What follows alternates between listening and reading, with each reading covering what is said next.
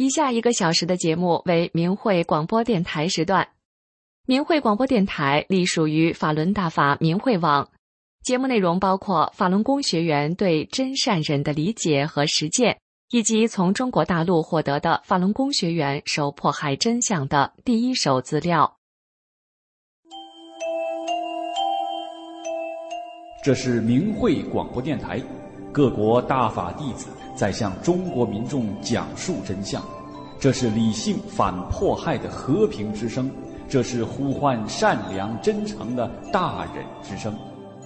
这是明慧广播电台，各国大法弟子在向中国民众讲述真相，这是理性反迫害的和平之声，这是呼唤善良真诚的大忍之声。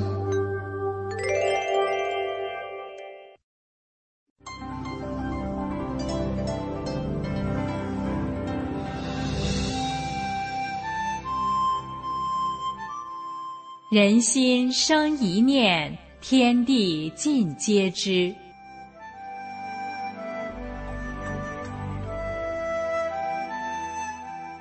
听众朋友您好，欢迎收听明慧广播电台的善恶一念间节目。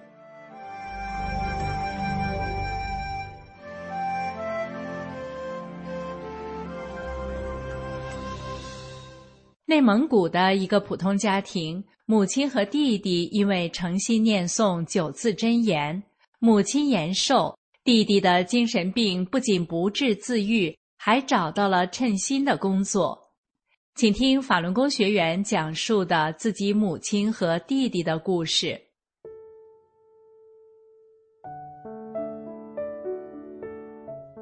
我2016年重新回到大法修炼中来，开始家人都极力反对。通过不断的学法，我注意按照大法规正自己的言行。看到我的变化，渐渐的家人们也发生了改变，最后他们也相信大法好了。2018年冬天，母亲以前得的脑栓病突然犯了，而且特别严重，马上送地区医院治疗。经多方面检查，最后医院下了病危通知单，10种重大疾病已无法医治。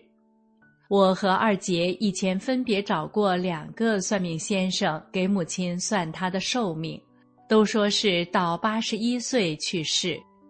母亲果真在81岁时，也就是2018年病重住院，医院下了病危通知。母亲被放到抢救室里，到了晚上8点多钟，哥哥姐姐们都累了，就去旅店休息了，只有我守在母亲身边。她一时明白，一时糊涂。我看到她闭着眼睛说：“现在就来找我了，我从哪个门走啊？哎，我还有个有病的孩子呢。”我一听，这不是看到阴间的鬼差了才说这话吗？心里非常着急，赶紧给同修打电话，问他怎么办。他告诉我：“你快让你母亲念法轮大法好，真善人好，你也帮他念。”谢过同修后，在母亲明白时，我就教他念法轮大法好，真善人好。母亲认真地跟着我念。就这样，他明白时，我就教他念法轮大法好，真善人好。糊涂时就不念了。一晚上断断续续地念法轮大法好，真善人好。念来念去，母亲的状态越来越好。到了第2天早上，医生把母亲送到普通病房了，按普通病人治疗了。她也不糊涂了。母亲这样住了13天医院，病好了就出院了。母亲出院时对同病房的家属说：“你们谁住我的床，谁病就好得快。”于是离我母亲最近的病人亲属说：“我们住这床。”因为我把母亲的病危通知单让那位家属看过，那位大姐一看我母亲恢复得这么好，非常震惊，如果不是他亲眼所见，他是不会相信的。我告诉那位大姐，我母亲念9字真言，法轮大法好，真善人好，才好得这么快。我接着说，法轮大法是正法，是叫人做好人的，是来救人的。我就给他讲了法轮功真相，他听明白了，说，我丈夫得的是糖尿病，在医院住好长时间了，也治不好，白天整天睡觉，一到晚上就总上厕所，弄得家人疲惫不堪。现在我也叫他念9字真言。大姐记下了9字真言，她说一定让丈夫也念。我母亲身上发生的神奇，她全看到了，她真诚相信大法好。母亲出院后，我在照顾母亲时，时常给她讲法轮功真相，她彻底明白了法轮功是教人做好人的，和中共在电视上宣传的完全不一样。因为母亲常念法轮大法好，真善人好，师父给她延长了2年的寿命。母亲明白大法真相后跟我说，我以后再死，我可不害怕了。等到2020年8月，母亲又发病住进医院，在临终前的几个小时，还念了几遍9字真言，在没有怕心，没有任何牵挂中安详离世。我知道母亲会去一个好去处。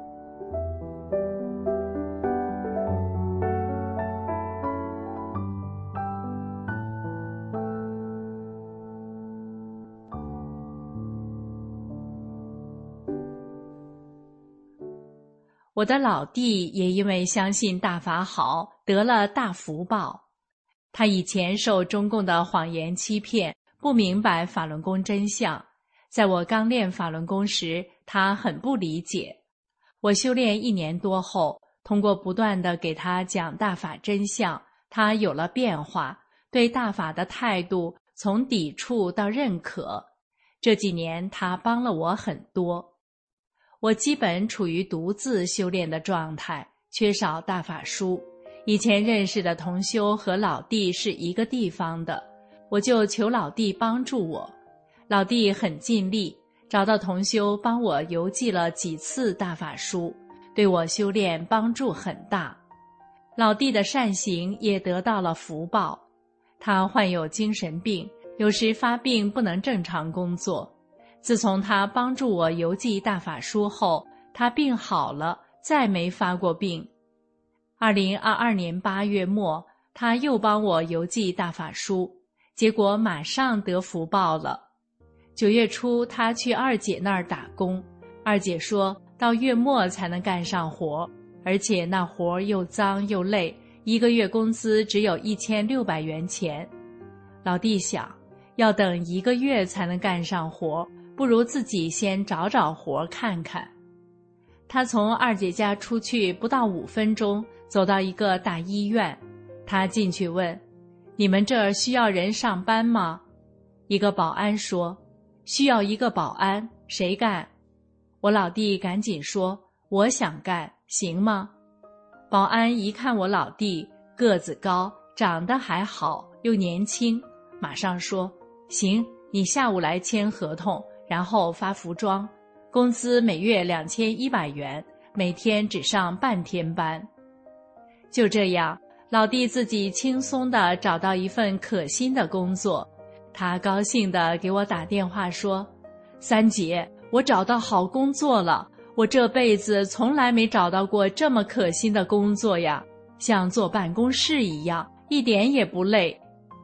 我也高兴地告诉他，老弟，你这是善待大法，帮助大法弟子得了福报呀。他非常高兴，大法真相护身符他天天都带着，还经常念法轮大法好，真善人好。今年这次瘟疫，他只是轻微的感染，在家待了2-3天就好了，检查全正常了，又去正常上班了。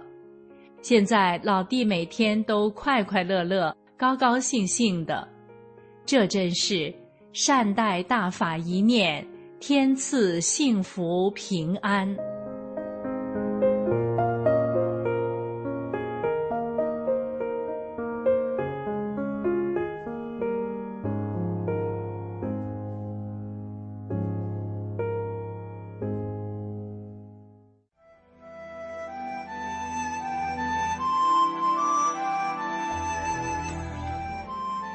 听众朋友，今天的善恶一念间就到这里，感谢您的收听。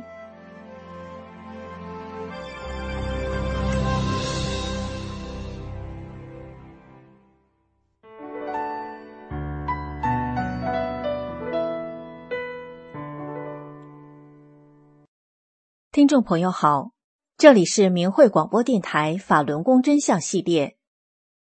北京的天安门很多中国人都去过吧？可是您知道吗？天安门是中国最大的摄影棚。2001年的大年除夕，天安门广场燃起了自焚之火，中共立刻声称是法轮功学员所为。但中央电视台焦点访谈节目中播出的自焚录像却是漏洞百出。有人就是从电视画面中看出，这是一场精心策划和导演的惨剧。我们来看看几个非常明显的漏洞。首先，我们知道汽油着起火来温度能达到500多度，和所谓的自焚者王进东全身烧伤却能做得稳如泰山。有观众说，做菜时一点热油溅到胳膊上都会烫得一跳老高。那自焚要是真的，王进东早就在天安门大广场上又蹦又跳了。第二个漏洞是，自焚者王进东的衣服被大火烧破，可两腿间装有汽油的塑料雪碧瓶却翠绿如新，最容易燃烧的头发也完好无损。有人做过试验，装着汽油的塑料瓶如果点燃，5秒钟瓶子会开始变软，7秒钟收缩变形，10秒钟就会缩成一个小疙瘩。而如果里面还装有汽油的话，汽油会发生爆燃，并且当时站在王进东身后的一个警察手里拎着一个灭火毯，等王进东喊了一句口号后，才把灭火毯搭在他头上。从这些可以看出，这明显是在摆拍。第二年年初，参与炮制天安门自焚伟案的央视记者李玉强到河北省法治教育培训中心和被非法关押的法轮功学员进行所谓的座谈。有法轮功学员问他，王进东都烧成那样了，他两腿间夹的盛汽油的雪碧瓶子咋不变形？李玉强面对下不来台的窘境，他才承认王进东腿中间的雪碧瓶子是他们放进去的，此镜头是他们补拍的。此外，北京晚报曾报道，每一个自焚者身上的火是由3、4个警察扑灭的，那么给5个自焚者救火得需要多少个灭火器呢？可是谁又见过在天安门有警察背着灭火器拿着灭火毯巡逻的呢？如果是突发事件，就表明警察事先肯定是不知情的。可是警察是怎么做到在90秒的时间内携带大量消防设备出现在摄影镜头中的呢？这个疑问2012年时被一位辽宁知情人解释了。他说，我的一个朋友自焚案发生的时候是武警的排长，他告诉我，当时他参与了那件事的排演，拿着灭火器在金水桥下站了1天，给冻得够呛。最后，我们引述一段专业电视人的分析。希望之声的记者曾经采访纪录片《七世为火》的制片人李军。李军作为专业的电视人，他分析说，天安门广场那么大，自焚的时间最多也就是1分钟到2分钟时间内，我到哪儿去拍啊？所以当时看到那些镜头，包括王进东的镜头，在地上喊，包括那个小女孩在喊妈妈，这种镜头从我们电视专业角度来讲是不可能拍到的，所以这种镜头出现的时候，我们就知道这是在演戏。听众朋友，以上种种漏洞足以见证天安门自焚事件是中共江泽民集团自导自演的一场惨剧，目的是让中国人仇恨法轮功。天安门就这样成了中国最大的摄影棚。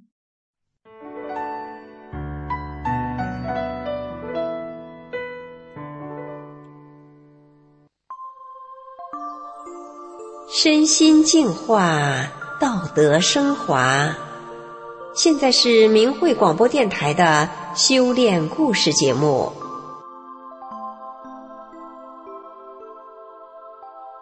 听众朋友，俗话说时来运转，人的命运似乎是因时而异的。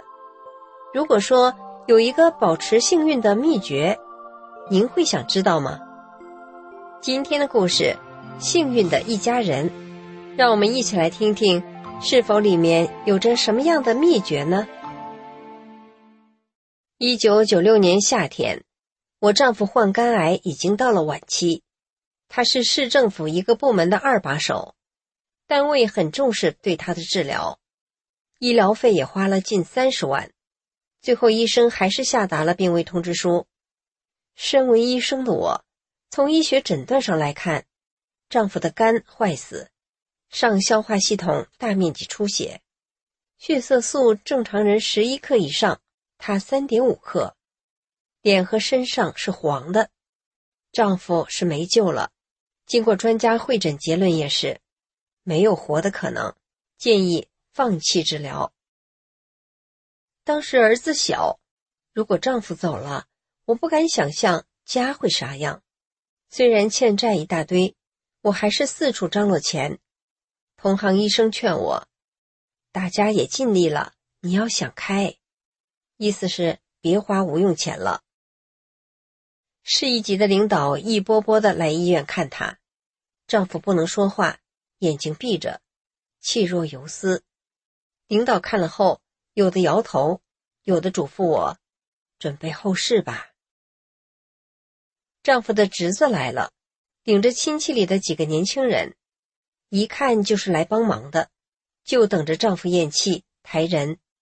侄子把我叫到一旁说，老婶儿，老叔的后事都安排差不多了，兽医、阴阳先生、殡仪馆、墓地都安排了。侄子的这种好心安慰，其实是在我心上又扎了一刀，我真不敢往下想。下午，丈夫的侄女特意从农村老家赶来，她是修法轮大法的。她站在丈夫的床前，静静地看着她老叔。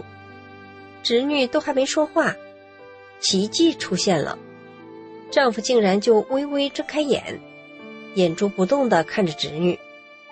侄女对丈夫说，老叔，你还认识我吗？丈夫没说话。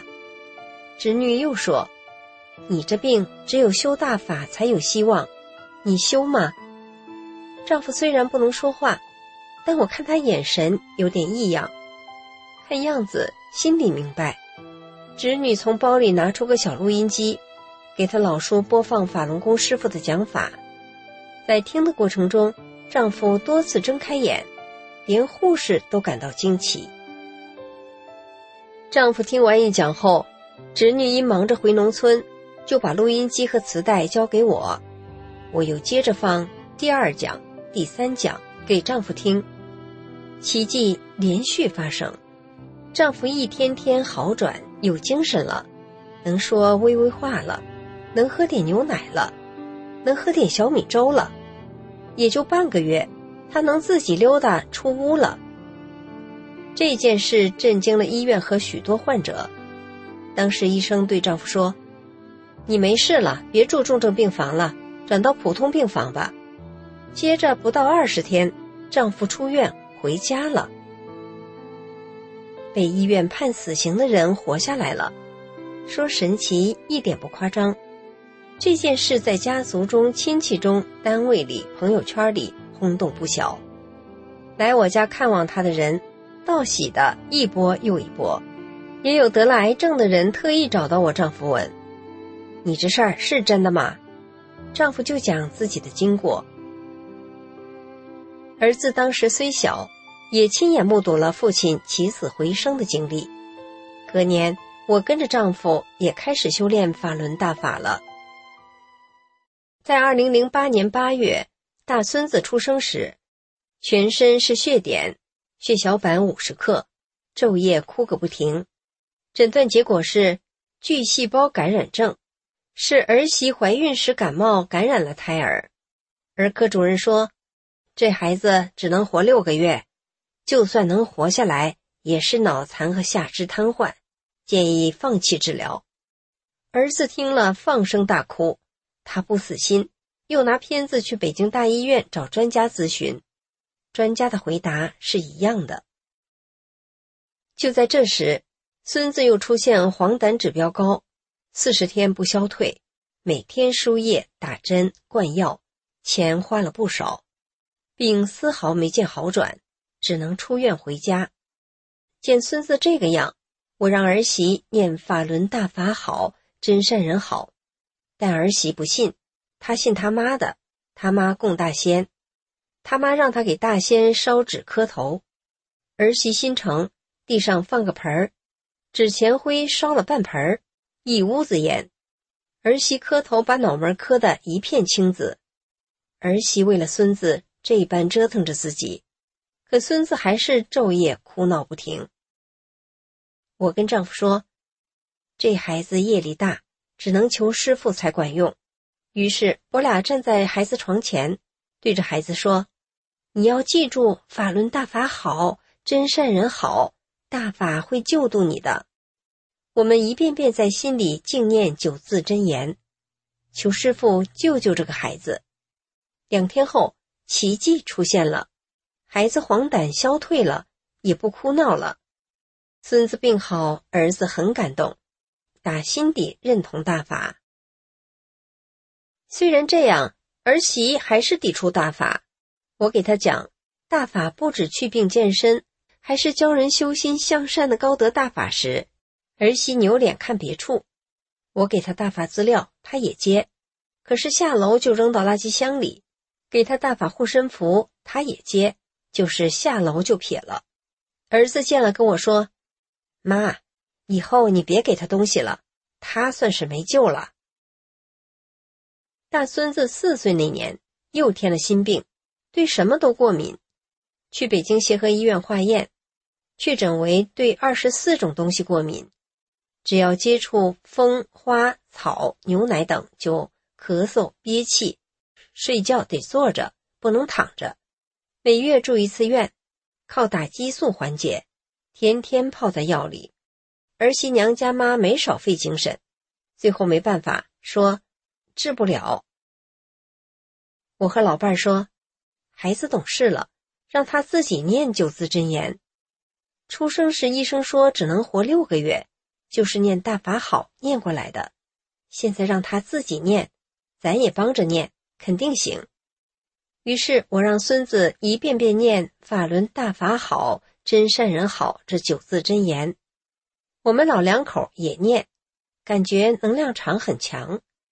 也就几天，孙子的过敏症没了，再也没犯过。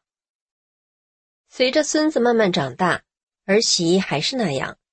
我一直想感化儿媳，她对我甩脸子时，我笑脸对她；她不跟我说话时，我主动跟她说话。有一次，我给孙子买点东西，找个饭口时间，打算在儿子家吃饭，目的想跟儿媳唠扯唠扯，别支着，哪儿错了我道歉。我一进屋，正赶上他们要吃饭，桌子上摆了几样菜，有鸡翅什么的。儿子让我坐下来一起吃，孙子给我摆筷子，儿媳沉个脸，不吱声，也不瞅我。这饭我咋吃得下呀？我笑着说，我家里有现成的，都弄好了，妈回去吃。我把东西撂下就走，儿媳也没送。出了门，我心里酸酸的，眼泪也下来了，我有点憋屈。想了一圈，还是觉得自己不对。我不是修大法的吗？没出善心，儿媳才那样。要是修出善心，儿媳不会那样的。孙子上学后入了少先队，我给他做了退队声明，让孙子远离迫害大法的中共邪恶组织。我还嘱咐孙子，要念法轮大法好，真善人好，能开智，还平安。儿媳不让我教这个，每次孩子回家，儿媳都问，你奶奶跟你说啥了？孙子不撒谎，全道出来。为这个，儿媳跟儿子吵架，要离婚。儿子倔强，吼儿媳，我妈信大法咋了？孩子病好了，不是都我妈念好的吗？想离婚随便。接着儿子下乡跑业务半个月，故意不回家。我打电话劝儿子，你媳妇拉扯2个孩子不容易，妈都能容她，你咋就不能容呢？回来好好过日子。儿子电话里哽咽地回答，妈，他对你不好我知道，我就想治治他，他太欺负人了。我说，这些年我和你爸拿出1半工资给你俩，又给你们买个大厅，为了啥？不就是看你们不容易吗？和睦是本事，离婚算啥能耐？其实儿媳心里应该清楚，公婆帮你干活又出钱，无怨无恨，不求回报，处处想着别人，有委屈了找自己原因，吃亏了仍笑脸待人，这样的公婆世上好找吗？当医生的婆婆我没修大法以前，给谁低过头呢？后来儿媳见儿子不回来，害怕了，打电话对儿子服软说，以后孩子愿念就念吧，我不管了。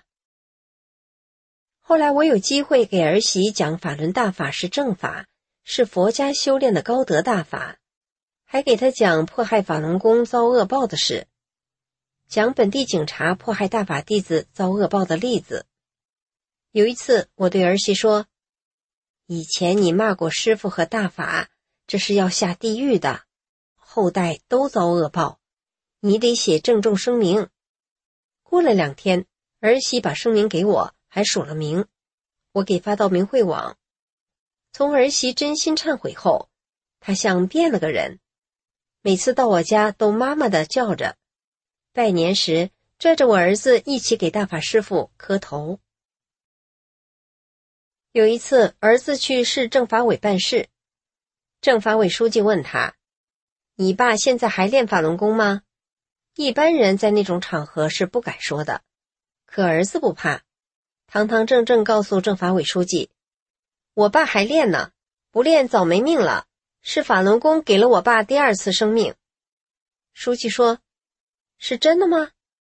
儿子说，肝癌晚期肝坏死，医生都让我妈准备后事了，那还有假，现在身体可健康了。书记说，那要好就在家练吧。又一次，儿子开车去郊外上坟，走时重感冒症状，浑身难受，高烧40度。上完坟后，他领着孩子爬到山顶，扯开嗓门大喊，法轮大法好，真善人好。喊了数遍之后，高烧退了，一身轻。回来后跟我说，妈，这大法可太神奇了。儿媳娘家妈妈信的大仙其实是黄鼠狼，之前他那套东西对孙子的病情根本一点都不管用。疫情期间他自己还感染了病毒，他终于认识到了，跟外孙子说，你奶奶有秘诀。有一次儿媳跟我说，我妈的腿骨折住院了，疼得不行，成宿睡不着觉。我听了感觉儿媳娘家妈很可怜，我去医院看她，让她念法轮大法好，真善人好。我说，人有业力才有灾难，大仙有本事给人消业吗？大法师父威德无量，只要你信，就能化解灾难。这次儿媳娘家妈服气了，同意念了。后来儿媳跟我说，我妈每次念10几遍，腿不疼了，也能睡觉了。听众朋友，别说故事主角的丈夫起死回生的奇迹，法轮大法好，真善人好，这9字真言就让故事主角一家人削减了病痛折磨。这说一家人幸运，应该是很贴切的吧？而他们这一家人的幸运，您也可以拥有啊。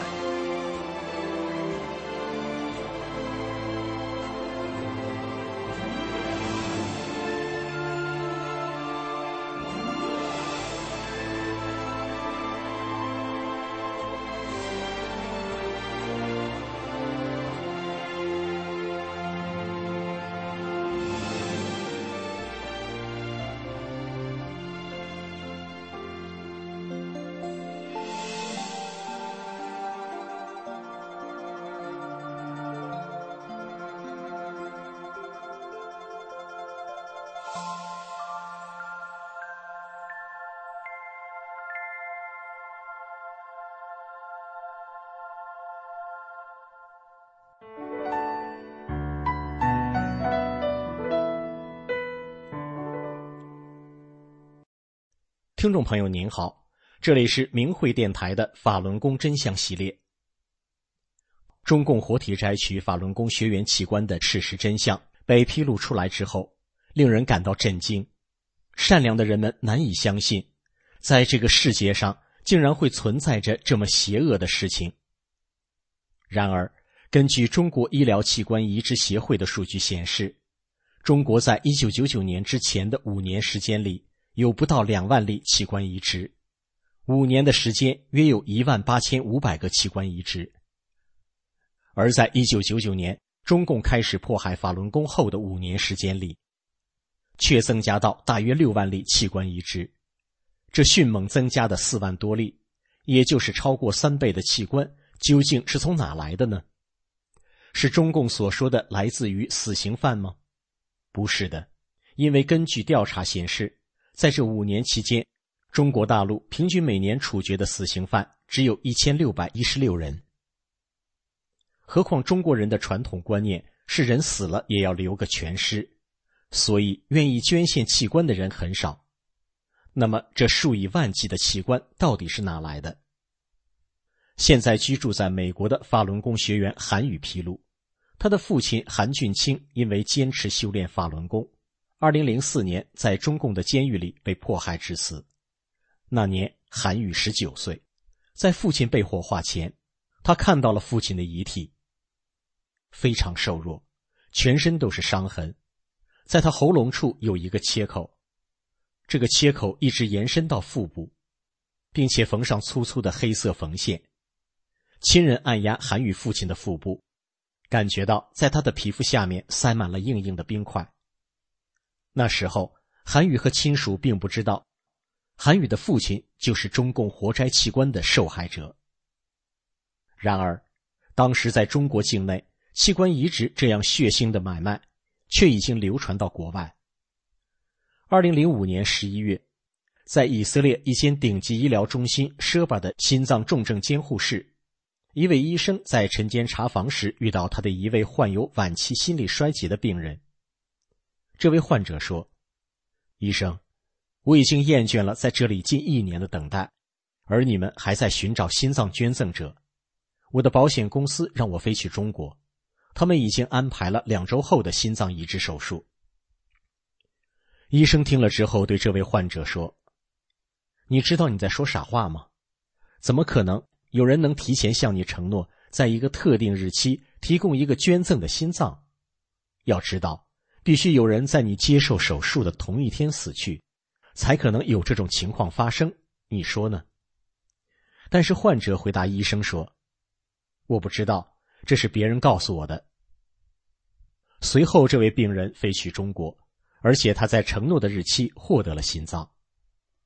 这名医生是舍巴医疗中心心脏移植主任拉维，他因为此事开始调查，为什么病人在中国可以在承诺的时间可以得到相应匹配的器官。拉维医师凭他的专业判断，那一定是有很多活着的供体在被选择。他通过关键字筛选12万多份中国外科医生撰写的器官移植临床论文。拉维医师找到了中共活体摘除器官的直接证据，证实了中共国家执法机构一直在与医院合作，系统地实施活体器官摘除。他们表示，在这份研究中，中国外科医生明确表示，他们在插管前打开了胸腔，并观察到了受害者的心脏跳动。换句话说，这位所谓的捐献者在移植时还活着。而在2006年3月初，一名原中共的情报人员指称，在辽宁省血栓中西医结合医院存在秘密活摘法轮功学员器官的事情。这个医院在沈阳市苏家屯区，就是沈阳苏家屯血栓医院。这个医院有地下医疗设施，专门用来活体摘除法轮功学员的器官。随后，这个情报人员所说的事情也被一名叫安妮的女士证实。安妮说，她的前夫是这家医院的脑外科医生，曾经多次参与活体摘取法轮功学员的眼角膜。后来她的前夫因为良心上不得安宁，每天晚上做噩梦，最后选择逃离医院。中共活摘法轮功学员器官的邪恶事实自此正式曝光，来自国际社会的调查陆续展开，并且证实此一事实。自中共开始镇压法轮功之后，很多法轮功学员被中共关进监狱后，会遭到酷刑折磨，逼迫他们转化放弃修炼。对于那些不被转化的法轮功学员，监狱会给他们定期做全面的体检，非常的细致，详细记录他们的各项指标，而其他的犯人却没有这样的待遇。身体健康的法轮功学员，有的被抓进监狱不久就离奇死亡，一般的警察不会允许家属靠近遗体观看，就被送去火化。根据调查发现，中共盗取法轮功学员器官从1999年开始的零星个案，发展到2001年底的系统性大规模活摘器官。其中大规模活摘从2003到2006年进入高峰期。中共军队通过独立的后勤系统、武装保卫、交通运输、情报保密、医疗设施，主导活摘法轮功学员器官和移植产业，控制了中国 98% 的器官移植源。而面对移植器官买卖的巨大利润，地方也不甘于被军队垄断，纷纷上马。全国各地的医生和联系人在电话里纷纷承认有来自法轮功学员的器官，这些录音提供了确凿的间接证据。参与活摘法轮功学员器官到目前为止，涉及23个省市自治区，全中国600多家医院以及1700名医生。今天的法轮功真相节目就到这里，以上为您带来的是惊天黑幕，中共活体摘取法轮功学员器官。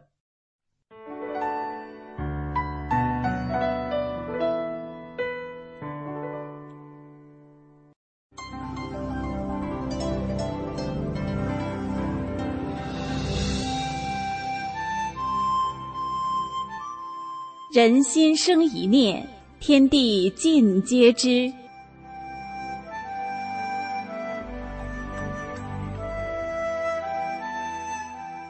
听众朋友您好，欢迎收听明慧广播电台善恶一念间节目。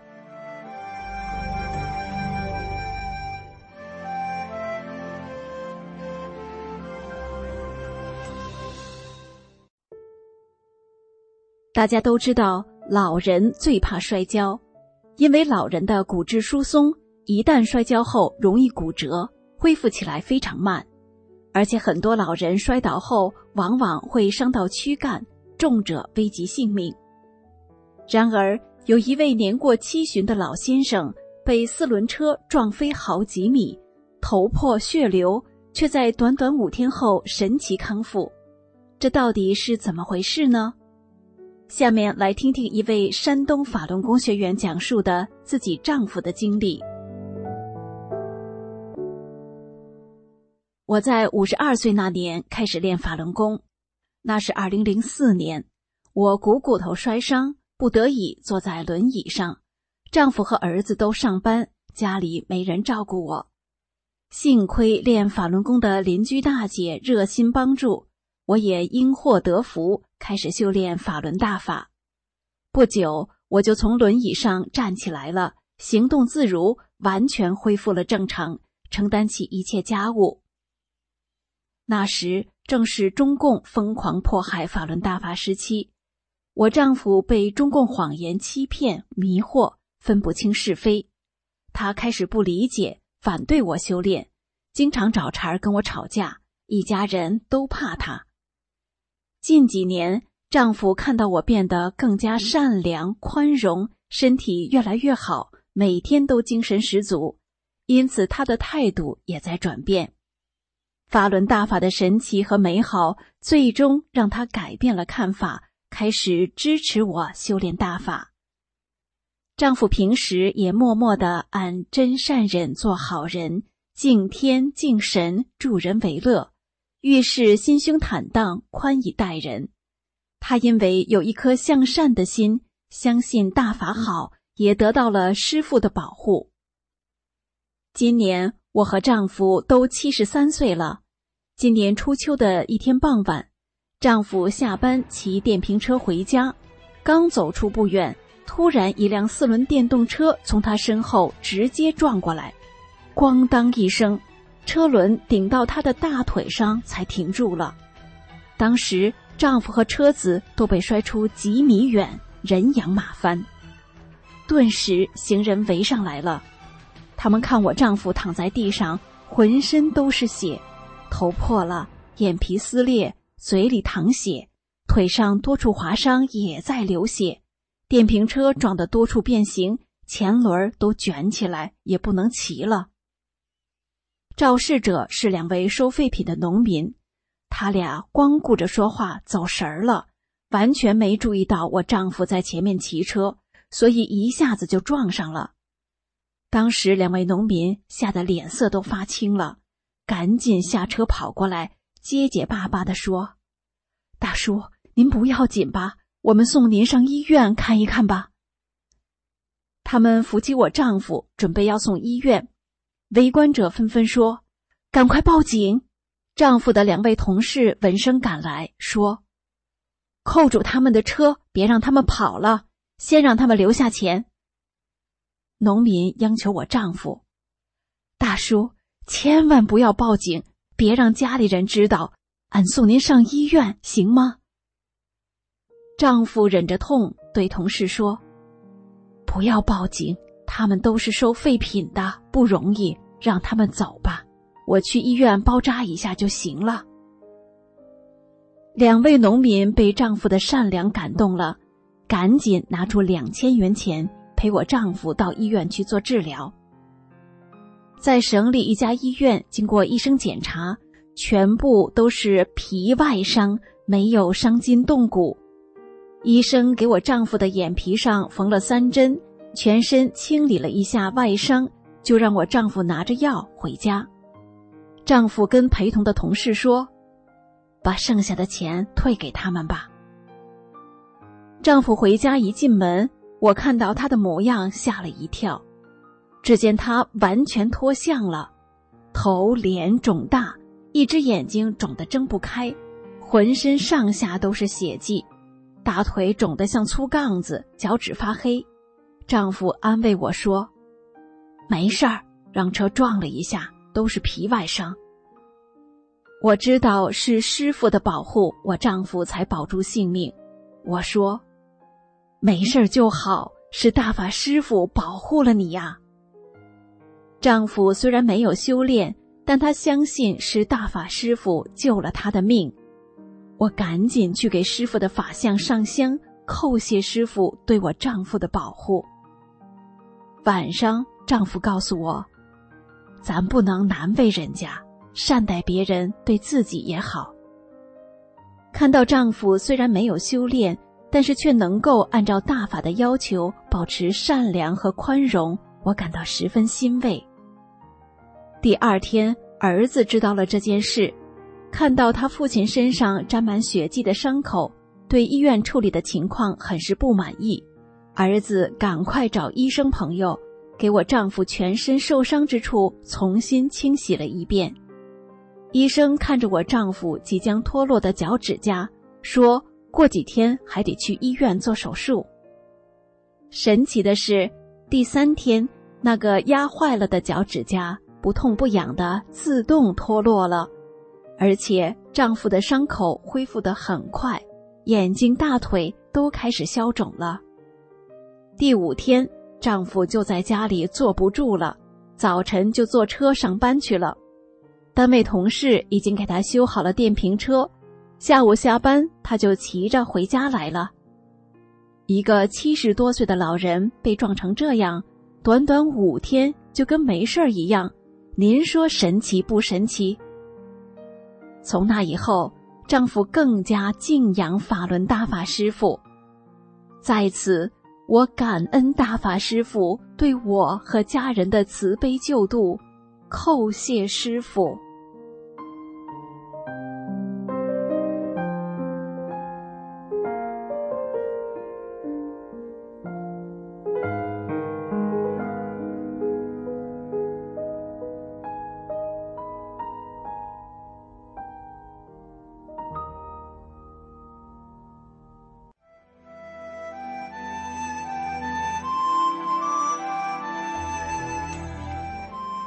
听众朋友，今天的善恶一念间就到这里，感谢您的收听。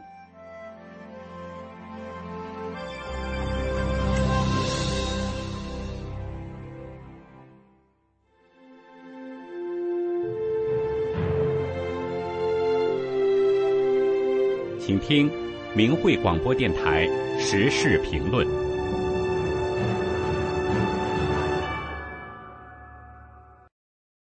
请听时事评论：大量害死正法修炼者，中共必亡。文章发表于明慧网2023年12月7日。近日，明慧网发表文章，5000多名法轮功学员被中共迫害致死，列举了中共24年间残酷迫害法轮功学员的一部分罪恶。也就是说，在明慧网的报道中，个人信息能够得到确认，突破中共信息封锁传出的案例中，被中共迫害致死的法轮功学员已达5010人。中共对法轮功学员惨绝人寰的迫害，一笔一笔的血债命案，有名有姓或有目击者看到的致死现场，都储存在明慧网资料库中。文章说，迫害致死法轮功学员最严重的前10名省市是黑龙江省646人，辽宁省629人，河北省560人，吉林省530人，山东省464人，四川省320人，湖北省233人，河南省190人，湖南省174人，北京市147人。文章还说，然而1999年7月20日中共迫害法轮大法后，法轮功学员除了被活活打死、酷刑致死、灌食致死、活摘器官致死等直接被迫害致死的以外，还有大量由于遭受迫害、身体受伤太严重、难以恢复而致死的，精神药物摧残严重致使精神失常死亡的，持续的遭骚扰恐吓、亲人遭迫害致精神紧张、恐惧，从而旧病复发而亡的，有家难归，被迫流离失所而离世的，被打得奄奄一息，活着就被公安强行送进火葬场火化的等等，令人触目惊心。文章中列举了部分法轮功学员被迫害致死的案例，如赵旭东，男，34岁，兰州化学工业公司职工。2003年12月7日，赵旭东与母亲白金玉被兰州市公安局裴怀伟、王军等几十名恶人特务绑架，被非法关押在安全厅宾馆楼上。2004年2月8日，在太平间里，赵旭东生前好友、单位有关领导、同事、家人、警察、医护人员等看到的情况是，赵旭东七窍出血，耳鼻被用棉球塞上，口中有血块，手脖、脚脖有非常明显的很深的带铐子的伤痕，整个背部呈青紫色，太阳穴有明显伤痕。原先一头乌黑发亮的头发，在50天内竟有2/3全白了。160斤的体重，只剩皮包骨。张振刚，男，36岁，江苏省淮安市法轮功学员。2000年3月2日被非法抓捕，遭到毒打致昏迷，被送医院抢救。28天后，尚有呼吸的张振刚被公安强行抢走，送去火化。杨桂珍，女，40岁，山东诸城市城关镇陶家岭村法轮功学员。2000年9月，杨桂珍因向世人发放法轮功真相资料，被非法关押在诸城市看守所。9月14日被非法提审时遭到了毒打，随后被铐在铁椅子上，连续铐了4天4夜，期间不准吃饭、喝水、大小便。到17日，杨桂珍上厕所时已无力行走，奄奄一息，最终晕倒在地上窒息，被看守所人员狠掐人中穴而苏醒。苏醒过来后，杨桂珍再次被绑在铁椅子上。不久，这位善良的农家妇女被活活折磨致死。王德臣，男，50岁，黑龙江省哈尔滨市阿城区新华镇法轮功学员。2016年5月6日下午1点，王德臣在送货途中被警察绑架，并被非法抄家。王德臣被非法关押在阿城第2看守所，他的妻子目睹警察的暴行后，被吓得精神失常。2016年12月28日，阿城区法院通知家属，告知王德臣被非法判刑10年，交罚金2万元。王德臣随后被非法关押到呼兰监狱迫害，仅仅3年半时间，于2019年11月17日被折磨致死。徐桂琴，女，38岁，山东省泰安市法轮功学员。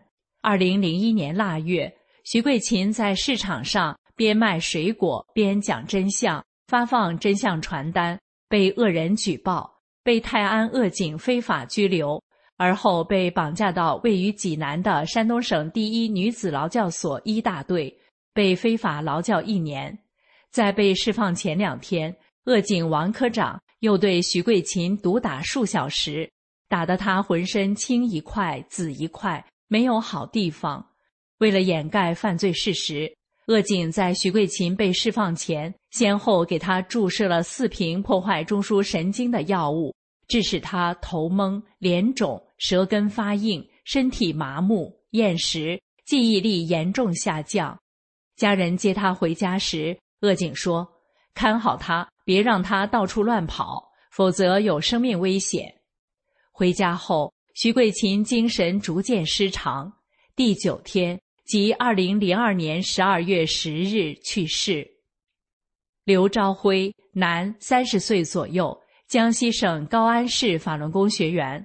2001年阴历12月底，再次被迫害，关入江西省第2劳教所，也就是高安劳教所。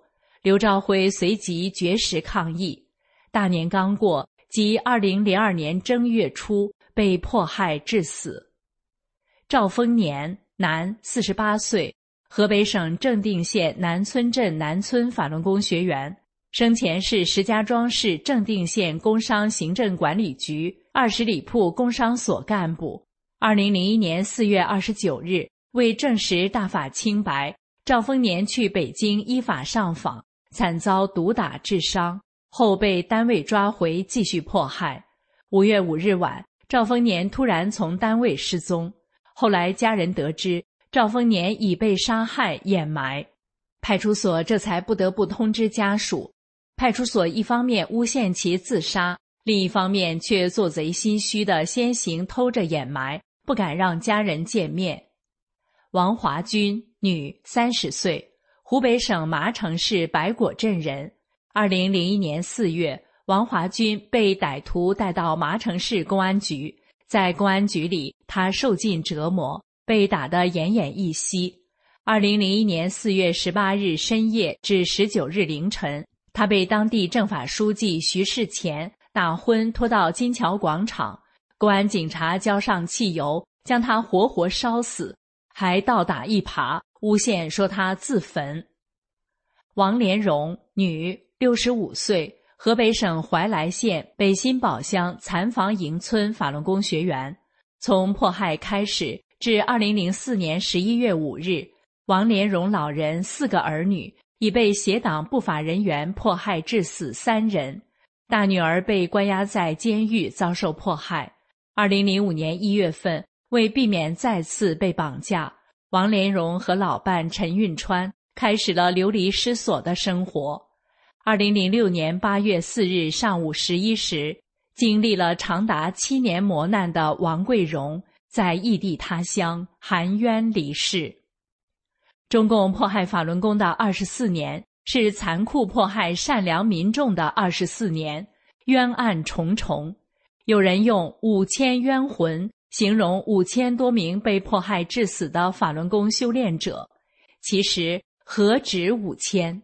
那些迫害者们应该低头想一想，成千上万、上百万，甚至更多的善良好人遭受种种迫害而冤死，能够一声不响的就过去吗？迫害正法，天理不容；害死正法修炼者，神佛不容。更何况中共害死了大量正法修炼者，所以说中共必亡，而且中共是自取灭亡。愿所有还存有良知善念的中国人及国际社会人士关注法轮功学员们的遭遇，关注所有被中共打压迫害的中国民众的遭遇，共同解体中共恶魔，结束这场已经长达24年之久的对法轮功学员的残酷迫害，结束共产恶魔长达1个世纪之久的对人类的残酷迫害。以上的时事评论内容选编自明慧评论文章，大量害死正法修炼者，中共必亡。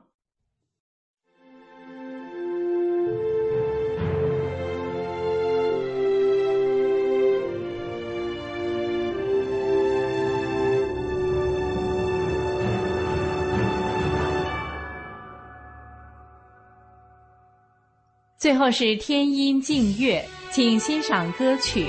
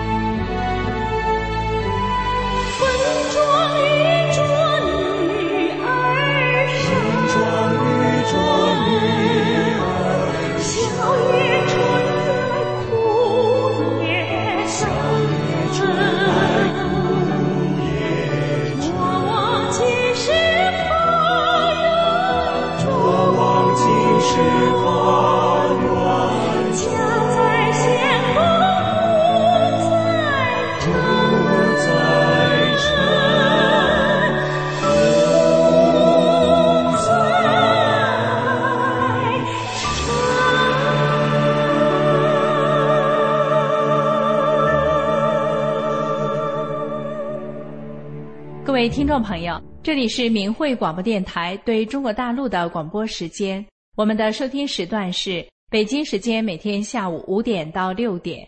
更多节目可以通过破网软件到明慧电台网站收听，网址是mhradio.org。今天的节目就为您播送到这里，感谢您的收听，我们明天同一时间再会。